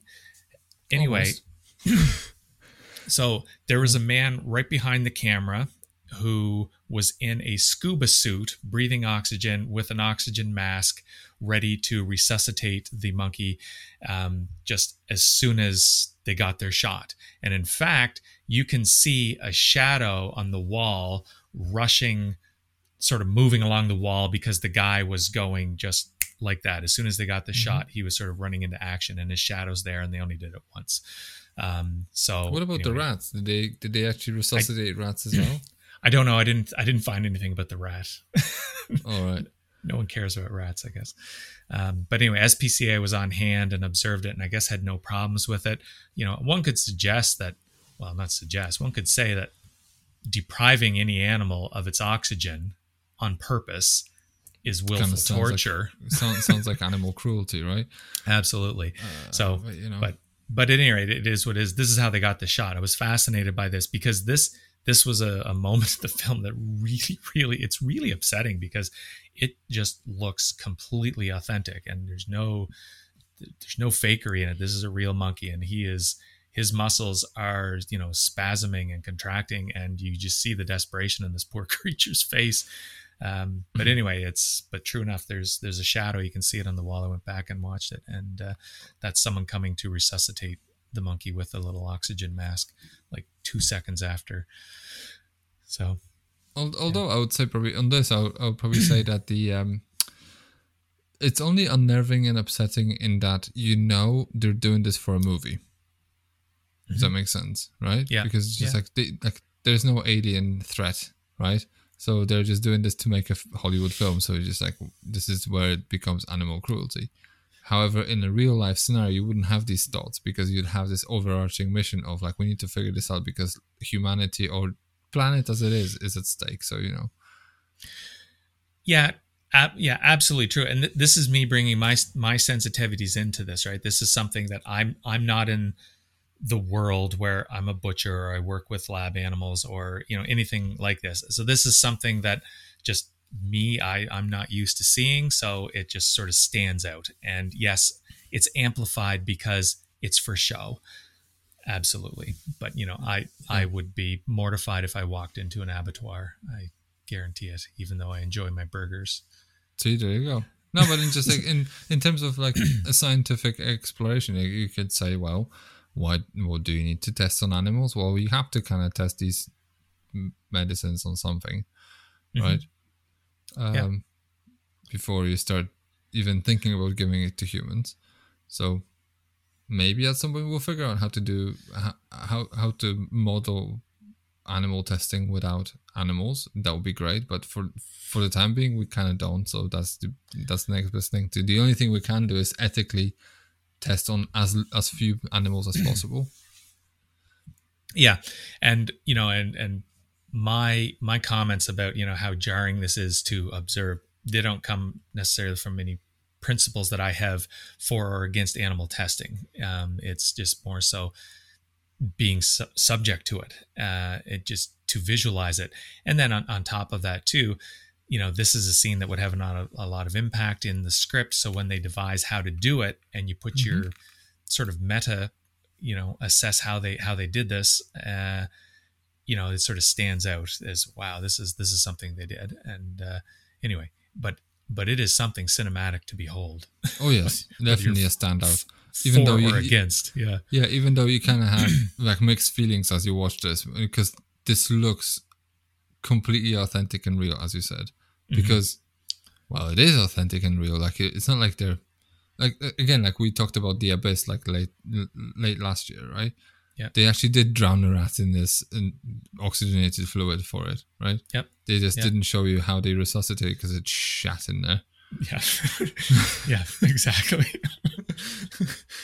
Because it turns out if you actually, like one of the side effects of filling an animal's lungs with a liquid is that it will just defecate on the spot. Yeah. Yeah, so we don't get that here. So that didn't come up because it was one shot. His suit was like a brown water. To go with the toilet Drano that he dipped his hand in to retrieve his ring. But anyway. Ed Harris's toilet water suit. I remember that. Did you have any thoughts about COVID as you were watching this? Did any of the isolation and investigation into how viruses work, did any of this, like, it sort of stood out a little bit? Just the times that we're in sort of impacted my viewing of this. Did that?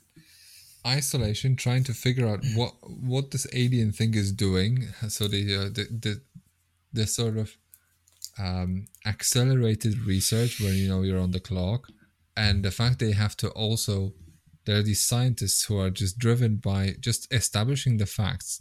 All they want to know, they're not after saving the world per se. All they're interested in is figuring out how this thing works and what it does, and what it does is harmful to humans, right? That's their job, nothing else, right? But then in doing so, they also have to deal with politicians who have their own agendas, because they have to think about how they will, whether what they do is right for them, right for the country that they serve, or I don't know, right for their polling, or will this make them more or less electable in the future? And it's like, what are you people doing? Like, you're talking politics, like there's an alien invasion going on, and you can't even see the aliens because it's green and small and it looks like snot, right? Yes. But yeah, I totally had COVID by proxy, because like my first connection was like, this is like Mayor Vaughn and Jaws. It's just like, I'm not closing the beach, like, because you have to evacuate the city, like, or the town nearby. It's just like, we're not doing any such thing, and all of a sudden, like, everyone there is dead. It's just like, oh, that's not good. Should have listened to the scientists. That's the COVID connection. Should have listened. There you go. One thing I found interesting a little bit, like, I think it's there, just maybe noteworthy to a point, is that here's another Michael Crichton story, because we just talked about Future World and Westworld, but Westworld in particular, where you've got a company that's sort of in Westworld, they're the boss of this, but it's not an evil corporation. So we can say they're their antagonist, and their incompetence or their lack of foresight, there might be sort of a tragic or a fatal flaw in there, but they're not like evil corporate baddies, which is sort of becoming the norm, I guess, in the 70s for different narratives. Politicians here too, like in politicians, they end up sort of getting thrown under the bus in the 70s in all kinds of narratives as well, because of what's happening with real world politicians. I find it interesting in the Andromeda strain that the political angle here is, transparency and secrecy. I don't think this film has a point where it's saying that, secrecy and secrecy is bad. This probably works better with this. It's a little bit against what I might expect the narrative of a 1970s film to be, because I would suggest maybe the Andromeda strain is saying that scientists need their space to do their work with minimal interference from political messaging, head bosses and mouthpieces. In a way, it's a little bit anti what you might expect from what's coming out of the counterculture and what's coming out of, feedback to the Nixon regime and this type of thing. So do you have any thoughts on this? Well, nowadays, this would be almost misconstrued as, oh, this is pro something. Like, oh, this means like we should probably keep it secret, because like not having an opinion criticizing something, that means you're kind of for it, right? Because we live in a tribal society where you have to pick sides, and if you choose not to pick sides, then you're on the other team. With them. You're with them. You are the other, right? But I feel like this is, I totally agree that this is like a slightly ahead of its time in that like it doesn't try to have a villain in any way. Like in a different movie, one of these scientists would have an ulterior motive. They would do, like something stupid because they have a personal motive, right? Or the politicians would have an ulterior motive, and they would just force this agenda. Like, we're not dropping this bomb or whatever. Like, no, they're following protocol. And they're dealing with egos. And then politicians are not villains, they're a nuisance. Because these are people you have to then explain to them as though they were 5 what's going on.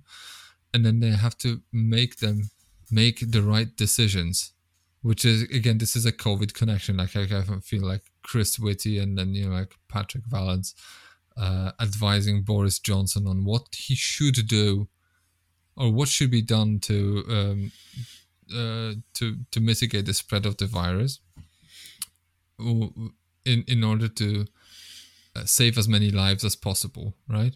Because like the medical sort of scientists, their only prerogative was save lives, right? Yeah.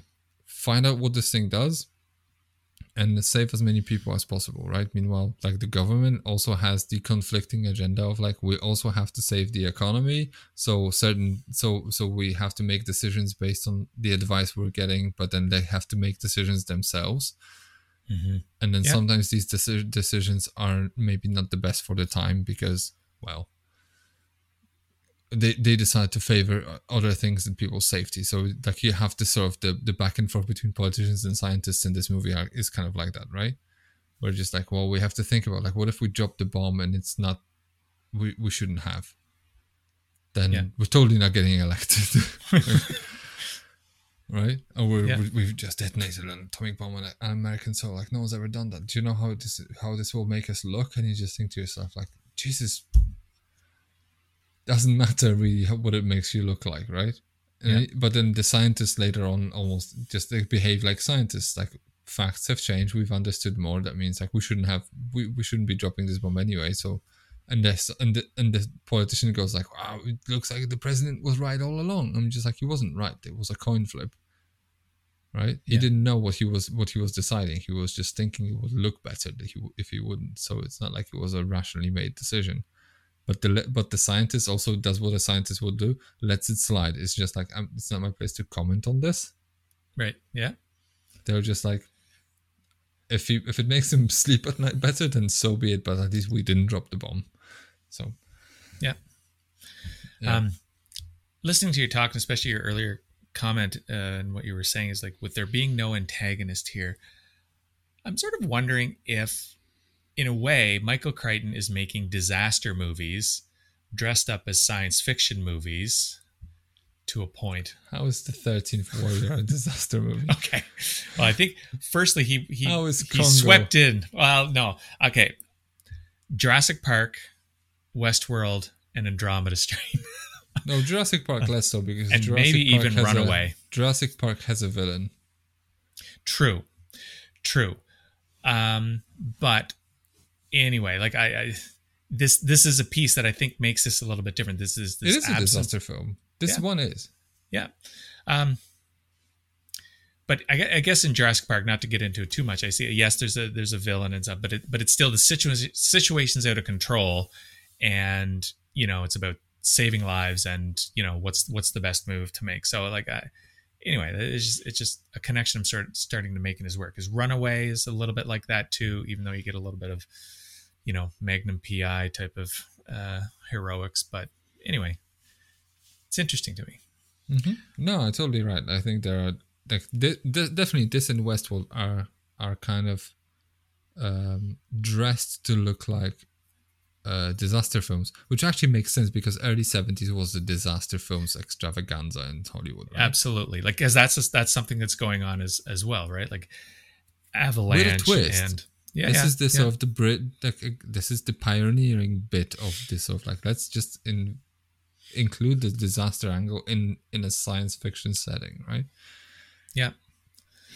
That feels more like sci-fi, but in a way, it's a little bit more the disaster thing, in a way. Anyway, I'm sort of running out of gas here. I don't have too much. I don't really have anything else. I guess we talked about the ending already. Anything else on your radar, sir? And if not, we'll just jump into our final thoughts. I think I'm good. I think I think it's worth mentioning that I think guys from Caltech and JPL, which is Jet Propulsion Lab in Pasadena, they were consulted on this movie extensively on how the science is portrayed. So I think it give them props where credit's due. Actual scientists, top scientists, by the way. Yeah. It's kind of like, watch Interstellar and they just get like, I don't know, Rip Thorne or Kip Thorne, not Rip Thorne. You get these sort of physicists to kind of calculate what a black hole would look like. They would have this disc, and they eventually just photographed one. It actually does have a disc, right? Mm-hmm. Yeah, so it's kind of like this is the level of nerdom. Yeah. One other just a little morsel I'll throw out there just to throw into the discussion, but I don't really have much to say about it. Was as we were talking, this film seems a precursor to Annihilation from a couple of years ago, in a way. Alien invasion, and it's sort of a virus, and it doesn't take like a little humanoid form, and it's not necessarily evil by nature. And anyway, it's more of a predecessor to Contagion. True. Yeah. I would say, but yeah, I think so. Yeah, because this is kind of like, even though I think Annihilation kind of goes way further into kind of just rhythmic straight dance. up hard science fiction, right? Oh yeah, for sure. But just conceptually, like, what's an alien invasion film look like? And let's think that through. And why can it not look like, cancer taking over a body or cancer infiltrating, a system as opposed to like Little Green Men or whatever. Anyway, just a thought. That's the last little tidbit I'd throw out there. I mean, this is kind of innovating, by the way, when you think about like what the alien is. Like this is coming out of after 60s and 50s, where you had these sort of little gray men in flying saucers, right? And all of a sudden, like you have this sort of this movie where it's just a piece of paint. You have in Kaufman's Invasion of the Body Snatcher, it's just a spore from Mars. Right? Yeah. Cool. Final thoughts. It's amazing. This is a great film. Absolutely, really, really enjoyed this. It's riveting, realistic, rambunctious romp.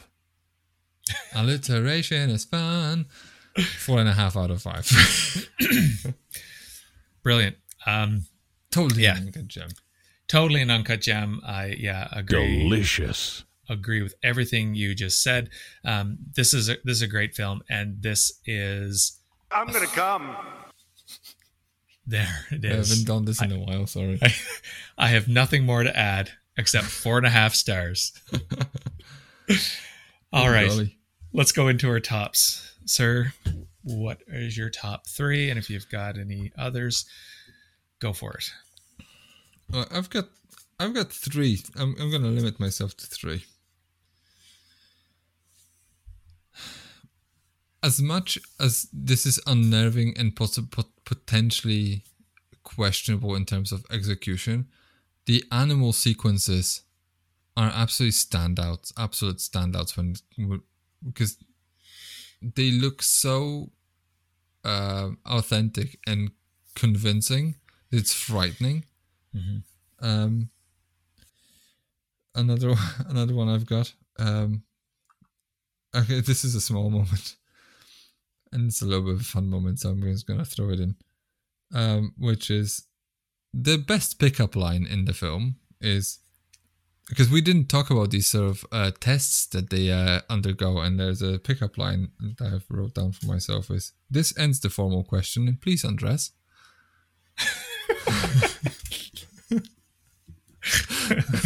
The computer is telling to the guy, and then just how they have to just like navigate all these tests to kind of just rid themselves of bacteria, and they essentially just get themselves probably like a dozen of enemas at the end, just like to just completely ruin their microbiome.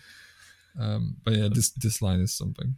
And the third one is not the very, very opening, but in the opening sort of sequence of the film, where these two scientists actually land in the town, and they look through windows, and there are these sort of very formal sort of snapshots of these people frozen in these sort of death sort of stares.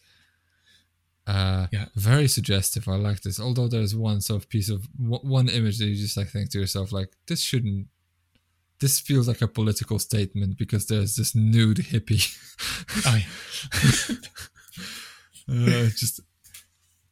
And then there's a close up on her on the sort of this on the little sort of necklace that she has, which is just an excuse to just like close up on her supple breasts. But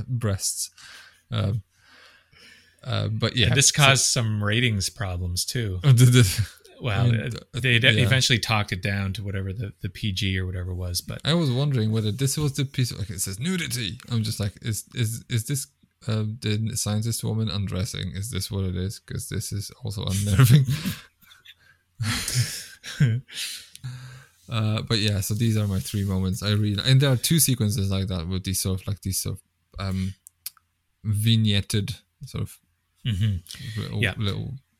For me, there's some crossover here, but an honorable mention whenever they're zooming in, like whatever it is, 400 times on this microscope video system that they have, and they're really zoomed in, and this paint now looks like a little bit of a bulge, like it might actually be biological.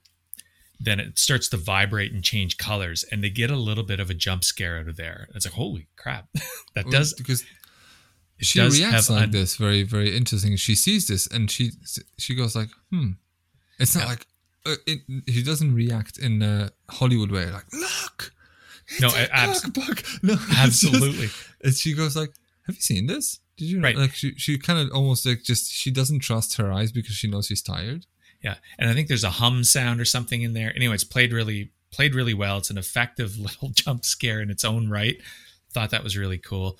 My number 3, the Rhesus monkey death scene, just phenomenal. Like, it's just really something that I didn't know that I'd see a moment in this that I'll always remember. It feels like a snuff film.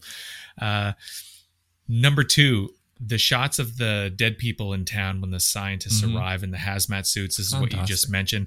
The split screen work here is really clever and innovative. Like, you've got on one split screen, it's not quite a traditional split screen because it's like these frames. And there's a lot of work that went into the edit. I forget the editor's name, but Robert Wise said that like he did a lot of work to make this look right. But what you get is the guys in the hazmat suits look in the window, and then you've got a snapshot show up almost like in a picture frame as the split screen. And it's like you see the person in the window and you see what they see through the window. It's really, really clever and innovative in its own right. Almost simulates the multitasking layout of Microsoft Windows, to be honest. It's cool. So, and then 10 years ahead of time. Number one for me is sort of the opening 10 or 15 minutes, like just the Piedmont observation scene where the military's on the cliff and they see just enough where they don't want to go any further. You're getting all kinds of information going in over the radio to HQ, and they're assessing what to do. And then that slowly builds to the flyover where you get a little bit more information, that you see a whole bunch of bodies.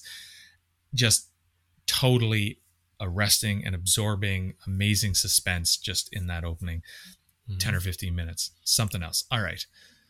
Bottom 3. Right. Before I do so, I might as well just honorable mention for the top thing is the fact that scientists absolutely are passengers to this. The idea that their conclusions, their findings, they have no bearings on anything. I really enjoy that.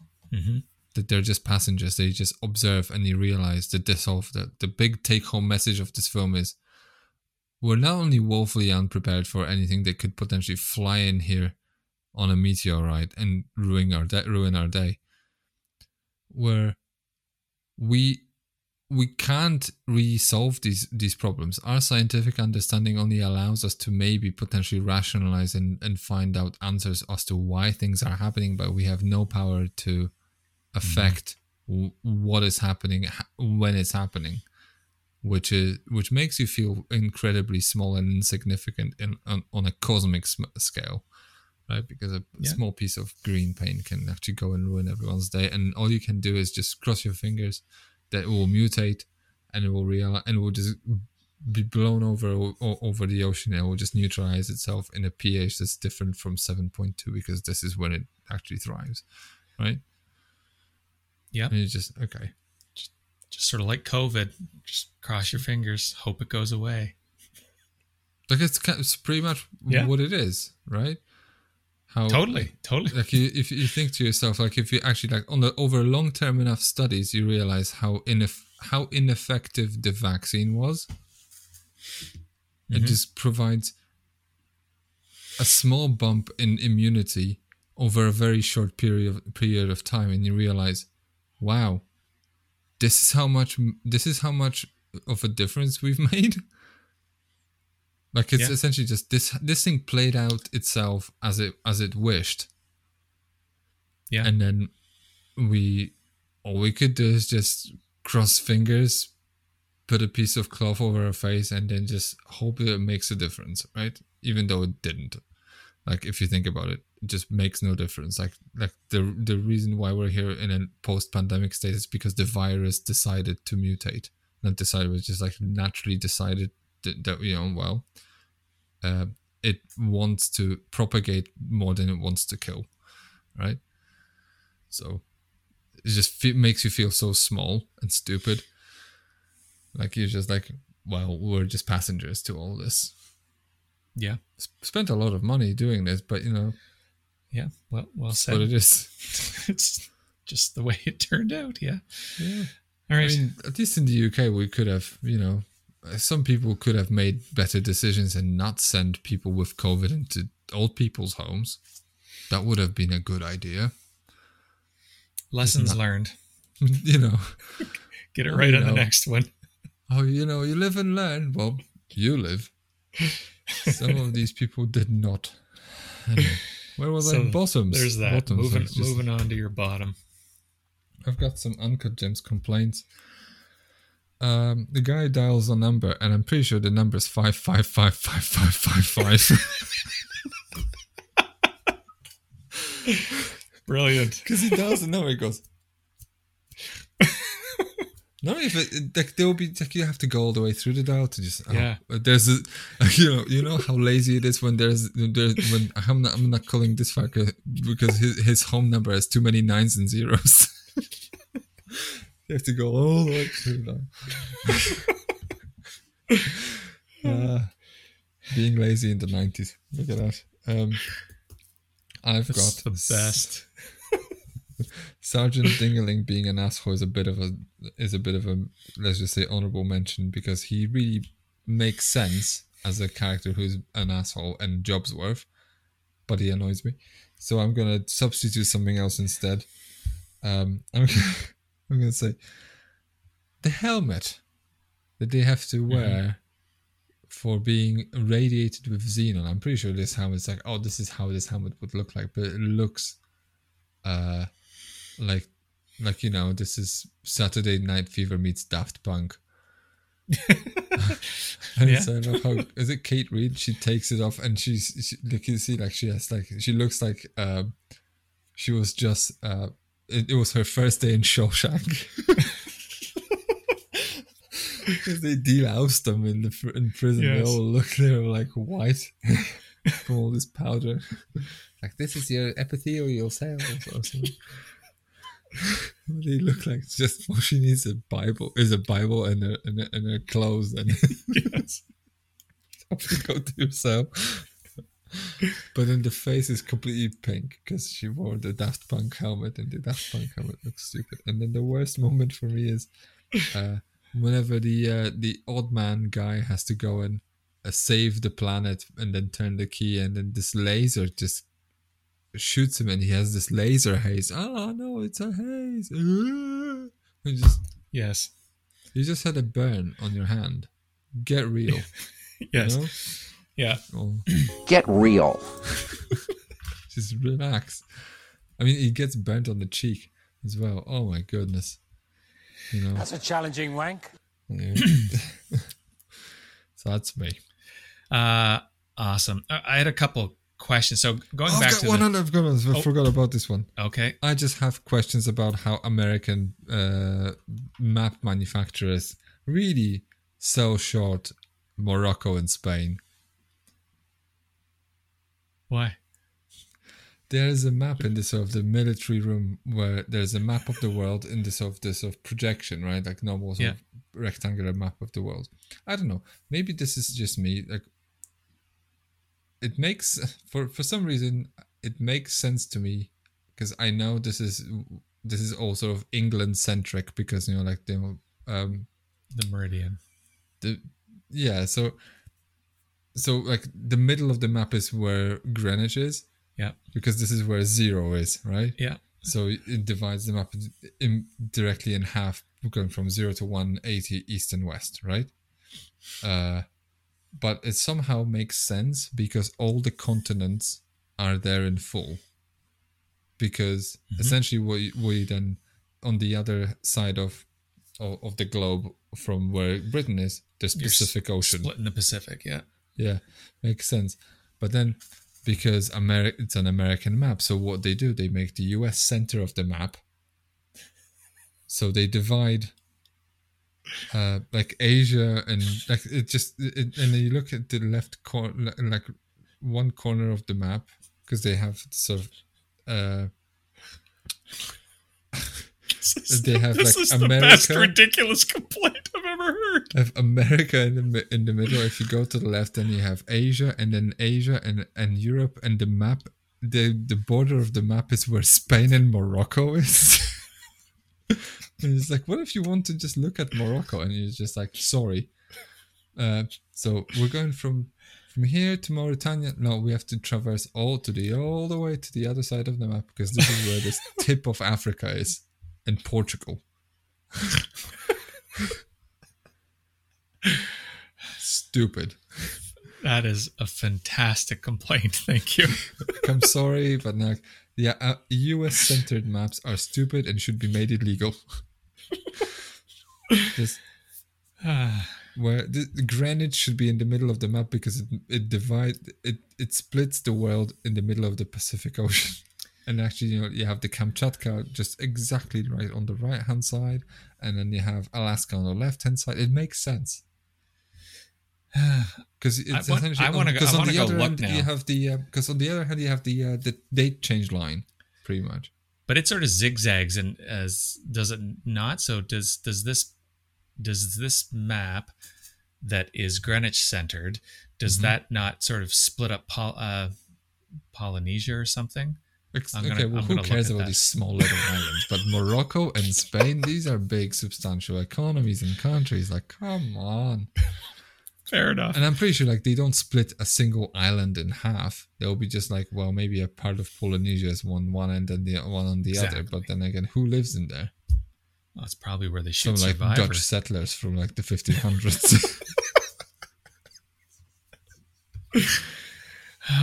Okay, that was fantastic. My bottoms. Some Mennonites from Belgium. Okay, I have a couple of questions. I'll just put them under the bottom. And this is the same type of me being negative and sort of calling it a complaint with the movie, where in the reality, it's sort of like the people we talked about at the top of the show who just say, it's boring, but it's really their fault for not investing more and just pretending it's a complaint to the movie. But I'll ask these questions here. Does Dr. Livett's epilepsy, does that serve any type of purpose? Did you catch she just happens to have epilepsy. She has an epileptic seizure as a result. Like, I wonder, can she drive? Because it looks like this light is blinking slow enough. Someone pumps the brakes in front of her, and she's, No, it's kind of like, I don't know. Do you have it in Canada?